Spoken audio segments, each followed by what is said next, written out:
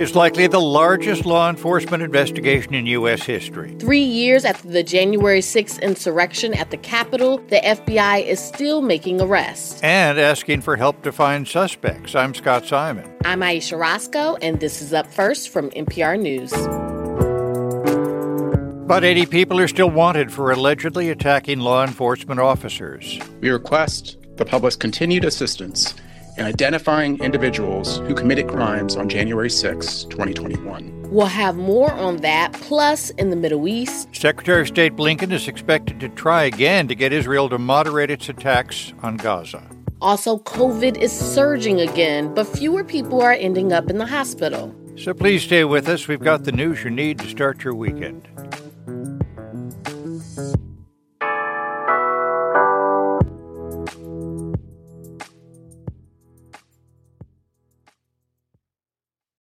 Support and this message come from a 2024 lead sponsor of Up First, Stearns & Foster. Every Stearns & Foster mattress is handcrafted for irresistible comfort, with indulgent memory foam and ultra-conforming IntelliCoils for your most comfortable sleep. Learn more at stearnsandfoster.com. This message comes from NPR sponsor Rosetta Stone, an expert in language learning for 30 years. Right now, NPR listeners can get Rosetta Stone's lifetime membership to 25 different languages for 50% off. Learn more at rosettastone.com/NPR.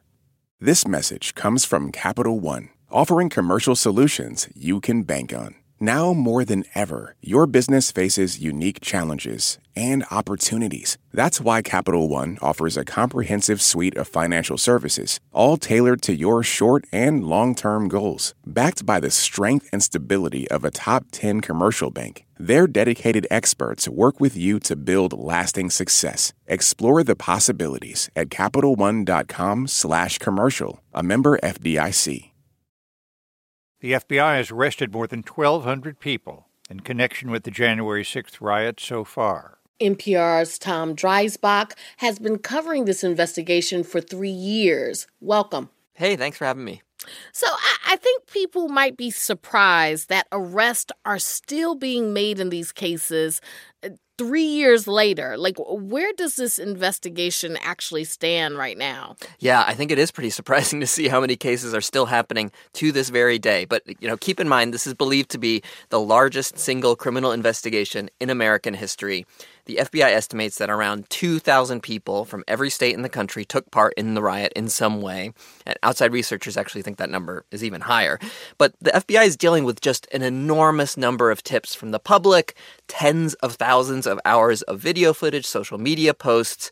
And this week, the top federal prosecutor in D.C., Matthew Graves, gave a presentation and said they still need help finding suspects. On the occasion of this anniversary, we request the public's continued assistance in identifying individuals who committed crimes on January 6, 2021.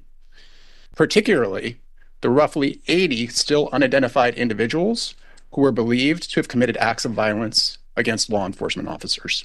And we should say these tips from friends, even family members, open source researchers online, these have been crucial in many of these cases to actually making arrests. And the government is working against the clock. If Trump wins the presidential election this year, he could end these investigations as soon as he takes office. Even if these investigations continue, the statute of limitations for these crimes is set to run out on January 5th, 2026. That's 5 years after the attack. So there's quite a bit left to happen in this investigation still. But as we mentioned, there have already been more than 1,200 arrests. So where are those cases in the pipeline? Yeah, the majority of those folks who have been charged, around 900 or so people, have already pleaded guilty to one or more charges, or they've been convicted at trial. And there's a wide range of charges. I kind of put them into a few buckets mentally. Probably the largest are these relatively low-level people who entered the building, nothing else. Then there's the people who the government says intentionally and corruptly obstructed the proceedings of Congress, the counting of the Electoral College votes. And then there's the people who committed violence against police. And at the most serious end are the people who have been convicted of seditious conspiracy against the United States. And the two major cases on that seditious conspiracy charge involve members of the far-right extremist groups, the Proud Boys and the Oath Keepers. And the government succeeded in securing convictions against the top leaders of both groups. And what kind of sentences have people gotten? Well, as you can imagine, with all that range of conduct, the sentences really vary. But on the highest end, in those seditious conspiracy cases, you have the former leader of the Proud Boys, Enrique Tarrio, sentenced to 22 years in prison, and the leader of the Oath Keepers, Stuart Rhodes, sentenced to 18 years in prison. And there's also been fairly stiff sentences for people convicted of assault against police. Just this past week, there was a man convicted of assaulting cops with pepper spray and then fleeing, actually, after his trial. He was just sentenced to 10 years in prison. And then on the lower end, around a third or so of defendants receive no jail time at all. They may have a fine to pay, probation, sometimes requirements to fulfill like mental health treatment. Judges really have a lot of discretion at sentencing. And in addition to a lot of the conduct of the defendant, they're looking at things like whether someone has expressed remorse for what they did. And what's your sense? Like, have people really expressed remorse for what they did? It's really all over the map. I don't think I can make any sort of sweeping judgment about that. There are definitely people you hear expressing a lot of regret for what they did. They said they get caught up in the moment, or they feel like they were lied to by Trump and they regret what they did. And there are other people who are totally unrepentant, proud of what they did even. There's this one case that I can think of where a defendant told his judge at sentencing that what he did was, quote, unacceptable, and that he disgraced the country. He said he apologized to members of Congress and the Capitol Police. And then, after he got out of prison just recently, he has fully embraced the false conspiracy theories, calls himself a political prisoner, and says that January 6th was a setup by the feds. And I think one factor in how people interpret their conduct that day is what former President Trump has said. He has fully embraced January 6th in his campaign for re-election. He says that day was beautiful. He calls the defendants patriots, promised them pardons in many cases. And I think that rhetoric has had an effect. That's NPR investigative correspondent Tom Dreisbach. Tom, thank you so much. Thanks, Aisha.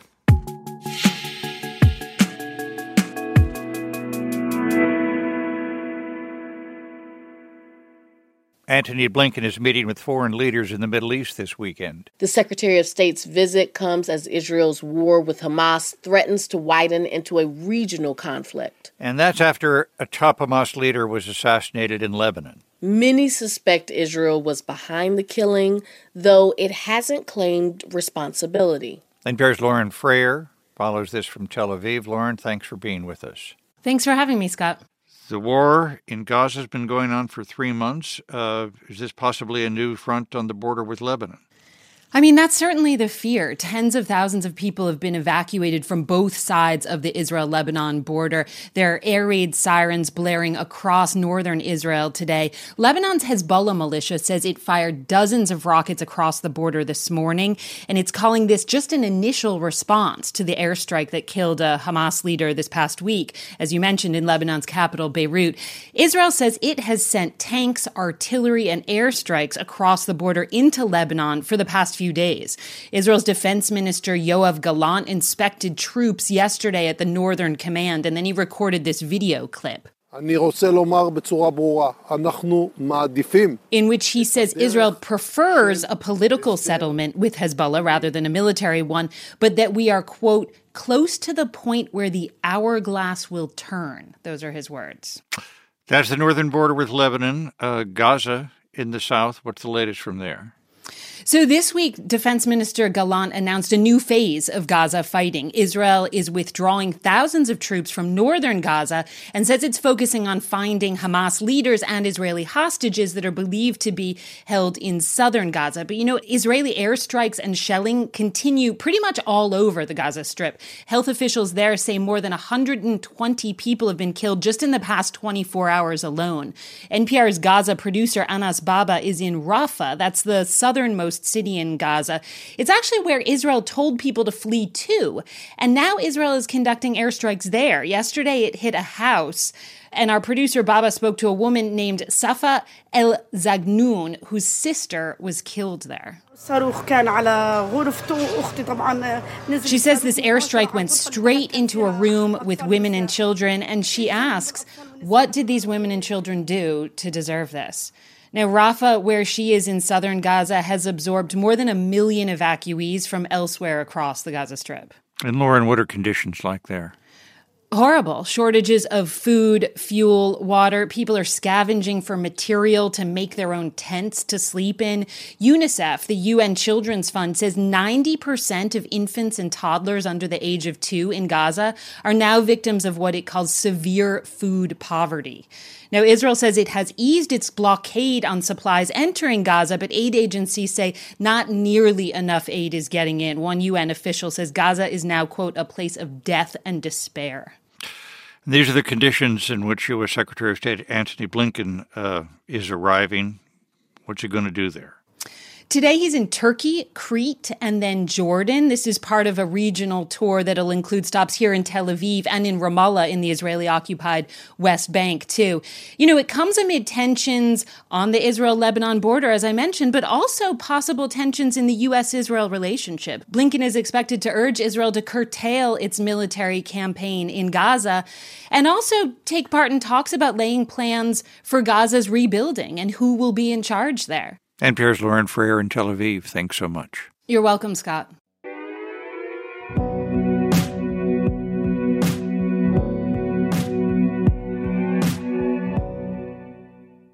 If you're sneezing or sniffling, you're not alone. The Centers for Disease Control and Prevention says that it's peak season for respiratory viruses. With most of the country experiencing high or even very high levels of cold, flu, and COVID. NPR health correspondent Ping Wong joins us. Ping, thanks so much for being with us. Thanks for having me. Excuse me. What's out there? Well, there is a lot of virus out there, Scott. We are, as you mentioned, in the thick of winter respiratory virus season. So there's RSV, there's flu, there's COVID, there's common cold viruses, and they all get a boost during the holidays when people travel and gather. I talked to Amy Kirby, who runs the National Wastewater Surveillance Program at CDC, and she says if you look at the wastewater data, COVID levels right now are even higher than they were last season. But still, she says, we are still very far below the levels that we were seeing in 2022 with the Omicron peak. So we're not looking at that kind of, really massive wave of infections. This is much more on par with what we saw last year. And even though the level of COVID is higher than it was last year at this time, other COVID metrics like ER visits and hospitalization rates, those are lower this year, the CDC says. Does that mean we're changing what I'll refer to as our relationship with COVID? In some senses, yes. I mean, what it means right now is that COVID infections are causing serious disease less often than they did in previous years. But COVID still is the most serious virus right now. Last week, for instance, it put 35,000 new people in the hospital. At least 1,200 people died from it, and that is a lot more than flu. So far this season, hospital capacity has been generally stable, which is good news because that means that people who need care can generally get it. What about the new COVID variants, though? Okay, so the dominant variant right now is one called JN1. Here in the U.S., it was first detected in September, and by Thanksgiving, it was responsible for around 8% of U.S. cases. Now it's up to 60%. And JN1 is considered an Omicron variant, though there's been some debate over whether it deserves its own Greek letter since it has a lot of genetic differences. But the symptoms are about the same, and the tests, the vaccines, and the treatments that we currently have do work against it. What should people be doing now, given all of this? Well, public health officials are really leaning into encouraging people to use the tools we have. So that starts with awareness. There are maps that the CDC and local health departments are putting out that can help people figure out how much virus is circulating where they live. And it's not too late to get vaccinated. Half of U.S. adults have not gotten a flu shot this season. 4 out of 5 haven't gotten the COVID booster. And this is especially important for older adults who are at higher risk of dying from these illnesses. And lastly, if you are sick, like a lot of people are right now, the advice is to stay home so you don't spread it on. Get tested in case you qualify for some prescription medications that can help you get better. And to generally just take good care of yourself and the people around you. Oh, thanks very much, NPR health correspondent Ping Wong. You're welcome, Scott.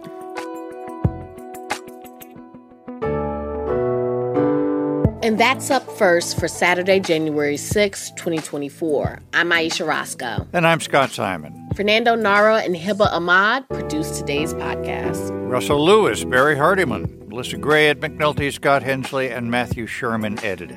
Our director is Andrew Craig. Our technical director is Hannah Glovna.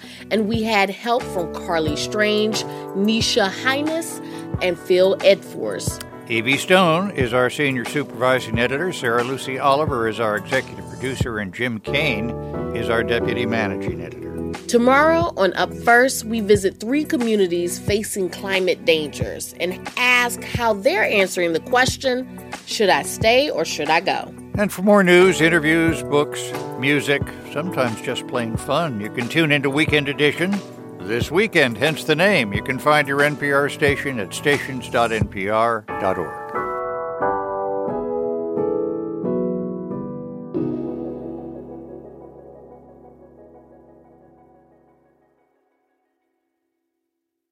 All that sitting and swiping, your body is adapting to your technology.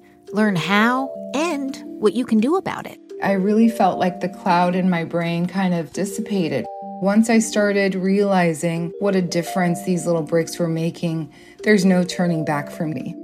Take NPR's Body Electric Challenge. Listen to the series wherever you get your podcasts.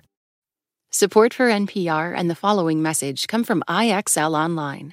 Is your child asking questions on their homework you don't feel equipped to answer? IXL Learning uses advanced algorithms to give the right help to each kid, no matter the age or personality. One subscription gets you everything. One site for all the kids in your home, pre-K to 12th grade. Make an impact on your child's learning. Get IXL now. And NPR listeners can get an exclusive 20% off IXL membership when they sign up today at IXL.com/NPR.